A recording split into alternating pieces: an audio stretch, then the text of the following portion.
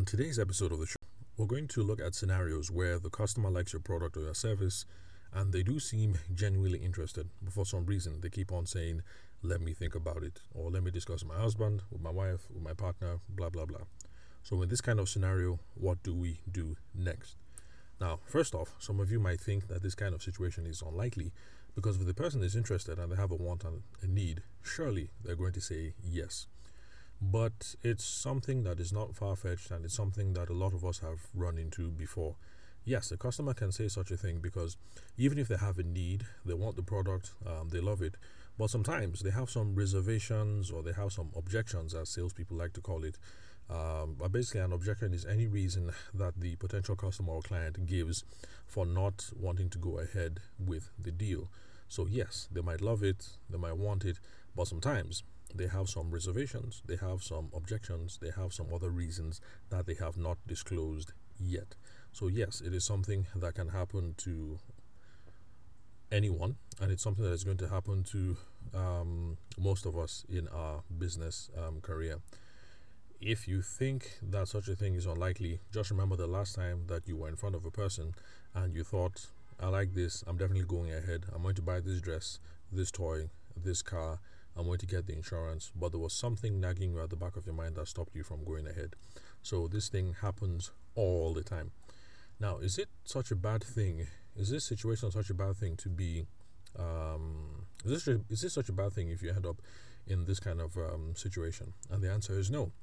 Because when you are with someone and the person clearly has a need or a want or they're interested, but they're saying, let me talk to my husband, let me talk to my wife, let me think about it, let me get back to you, then the good thing is that we haven't been told yet. And so because of that, it means we have time to fix what the problem is. That's if we're able to diagnose it. So they haven't said no to us. They haven't told us that they're going with someone else. So there's time to fix it. And how do we go about fixing it? We go about fixing it by simply going over the sales process with them. For those of you who listened to the previous episode, you're already familiar with the thought process, but still we're going to go over it again over here. Now, before we review the sales process, we have to know, first of all, what the sales process is. For those of you who are already old school listeners of the podcast, you already know. But for the benefit of people who might be listening to this podcast for the first time, the sales process is this.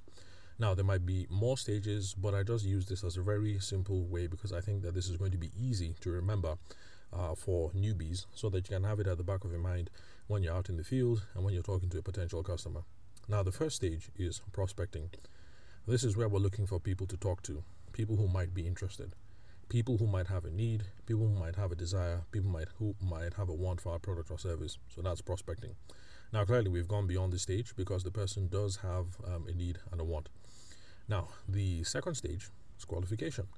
That's where we engage the potential buyer or client in a conversation where we're trying to source out their identity and what their requirements are. Who is this customer? Who is he? Who is she? Where are they coming from? What specific requirements do they need regarding my product or my service?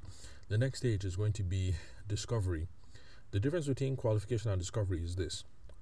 At the qualification stage, you're asking questions about the customer.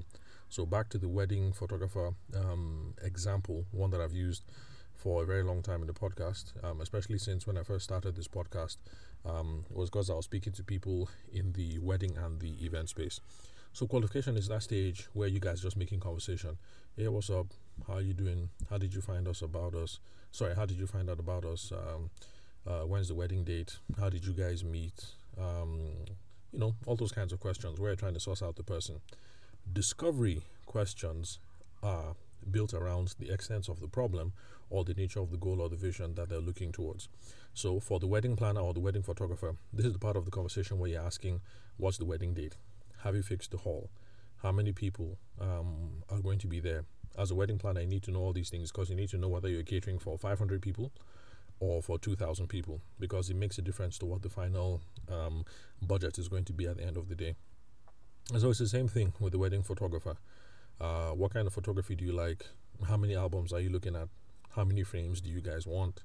How many people are going to be on the bridal team? Because those questions affect possible posing ideas for the pictures and location, and that goes down to logistics and running around for the day, because I'm assuming that you'll want to have that adequately priced before you start having money conversations with the potential bride and the groom. And of course, you also ask all these questions because if you're going to deliver 3 albums instead of 2 albums, of course, 3 is going to cost a whole lot more. So that's the main difference between qualification and discovery.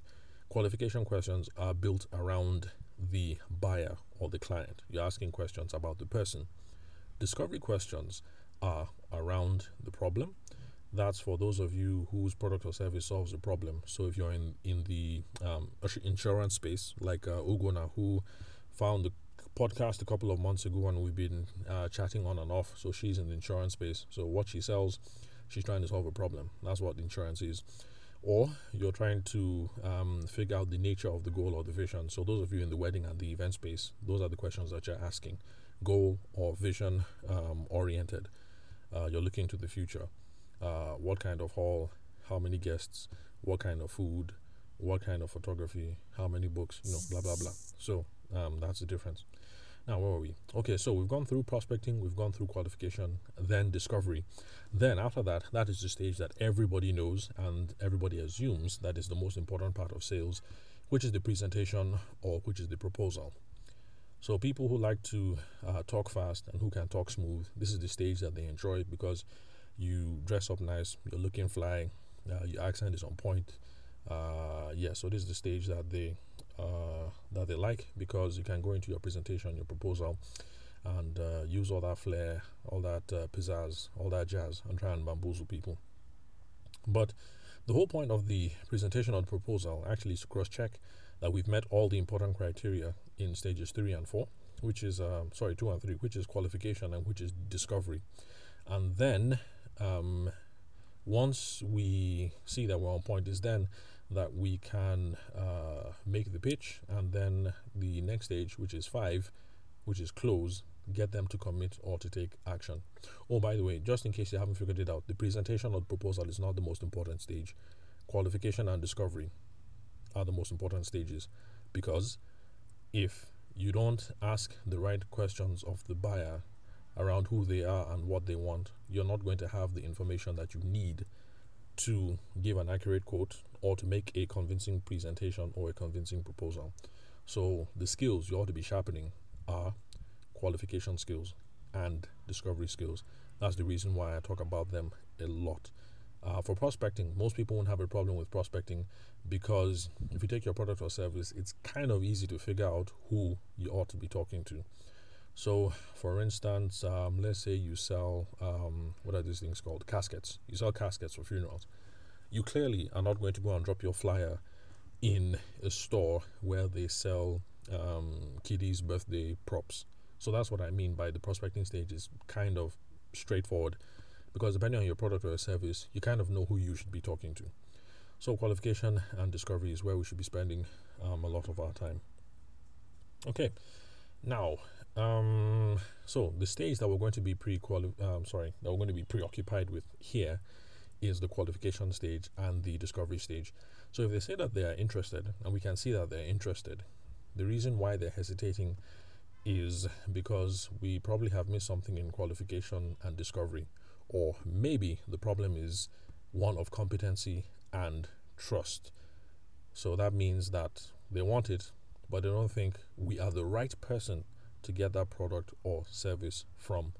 For those of you who've listened to the older episodes where I spoke about Tom Hopkins and his own sales framework, you'll remember this whole thing of competency and trust. And that's when we talk about Tom Hopkins and his criteria of trust, need, help, and hurry. That basically the buyer, the potential client, is not going to buy from you until they trust you, until they have a need, they see that you can help, and then of course you try and get them to take action. That's what the hurry part is about.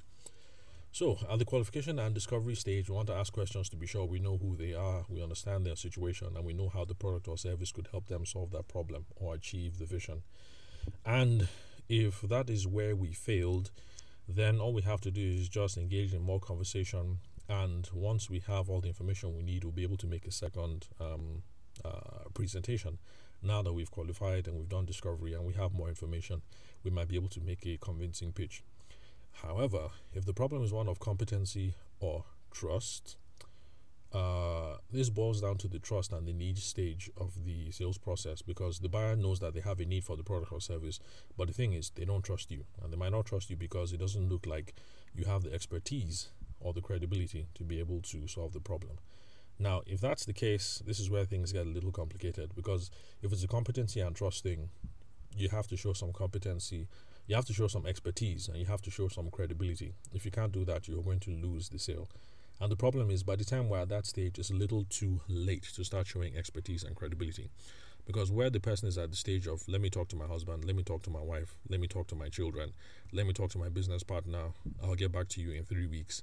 It's kind of too late to start pulling out all the chops that you have. So back to the example of the architect who is having conversations with Miss Ogedengbe.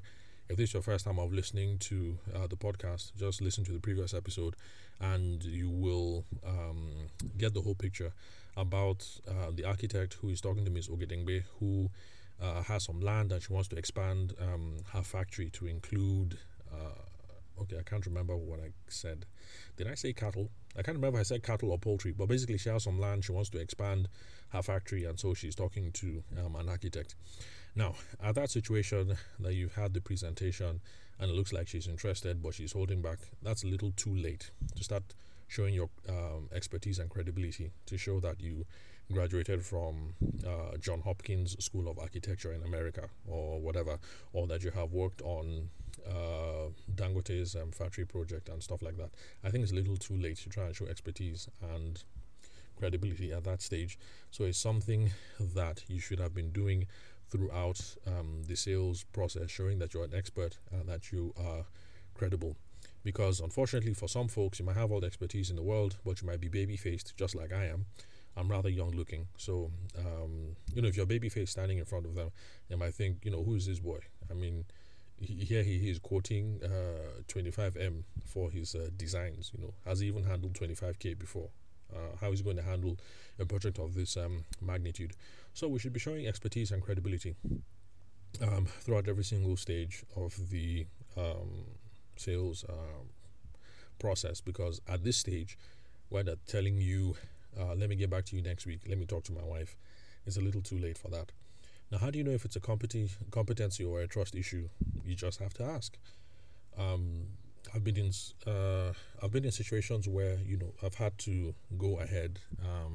Not me, but rather my friend Manny, a wedding planner, and it was rather bold of him at the time, where he had to just ask the person straight up that, okay, look, I get it. This wedding that you were planning is a 7M project. That is a 7 million project. And I understand that you guys might not trust me, because looking at the work you've seen so far, I'm sure you guys have figured out that we haven't done anything past 3M before. Is that an issue? And he asked the client straight up. Now, by the way, I'm not saying that the figure was exactly 7 million or 3 million or whatever, but I'm just saying that he's one of those people that I've seen live in the field who have executed this technique. He asked straight up, now look, I know this is your budget, but with the previous work you've seen us do, I know you guys think we can't handle it because we haven't done anything to this amount. Is that the case? And he just put it out there point blank. And the bride was like, oh, no. I actually trust that you can do that. The problem is with this, that. And when they found out what the real problem was, he was able to address it and then clinch the deal. But he never would have known if he didn't ask. So when it's a competency or a trust thing, it's something that you have to put out there. You just have to bite the bullet and you just have to ask, or else you're not going to know. So the summary, when someone says, let me think about it, let me talk to my husband, let me talk to my wife, but we've gone past the stage of interest and desire, we can see that they clearly need it and they clearly desire it, like Ms. Ogedengbe, who is ready to start building the factory next week. We have to ask those questions. We need to be sure that we understand the brief and that everything tailors in well, or we need to figure out if it's a competency or trust issue, and we need to ask Madam Ogedengbe whether it's a matter of trust. Because if it's a matter of competency or trust, we now might be able to pull out our cards and say that, actually, Madam Ogedengbe, you have nothing to worry about, because for Dangote's factory in Ogbomoso, the poultry factory. I was the one that designed this stage, that designed this elevation. I went to University of Jos. That's where I studied my architecture, and then I did my masters in University of New York, or whatever it is that you architects have to say to show credibility and to show expertise. Again, apologies to architects who are listening. I'm not sure how you guys demonstrate expertise and credibility in your own industry, but these are some of the things that people in other industries do. You brag about or show your qualifications, previous projects that you've worked on before, memberships of certain organizations that show that you're the big dog and you know what it is that you're saying. So this is the stage where you're going to do that, but you won't know if you don't ask. So, in summary, that's how we handle when someone says, "Let me think about it," even though they are clearly interested. So thanks for listening to the podcast. Thanks for your time and attention. We're going to explore future scenarios in the upcoming episodes, but I hope you guys are beginning to get the sense that when it comes to sales and one-on-one conversations with potential customers, it's not a matter of knowing certain tips and tricks. You need to understand the sales process.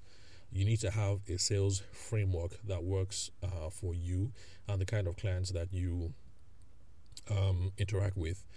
And if you have a proper understanding of these fundamentals, sales frameworks, how they relate, sales processes, things like that, it is then and only then that you'll be able to diagnose what to do when something is going wrong. I guess the reason why I bring this up is because I'm seeing stuff in social media, a tip to do this, a trick to do that. Stop focusing on tips and tricks. Learn the fundamentals, learn the system, learn the framework, see how it all ties in together, and then you're going to be able to diagnose when things are going wrong. So thanks for your time and attention. I'll catch you guys at the next episode.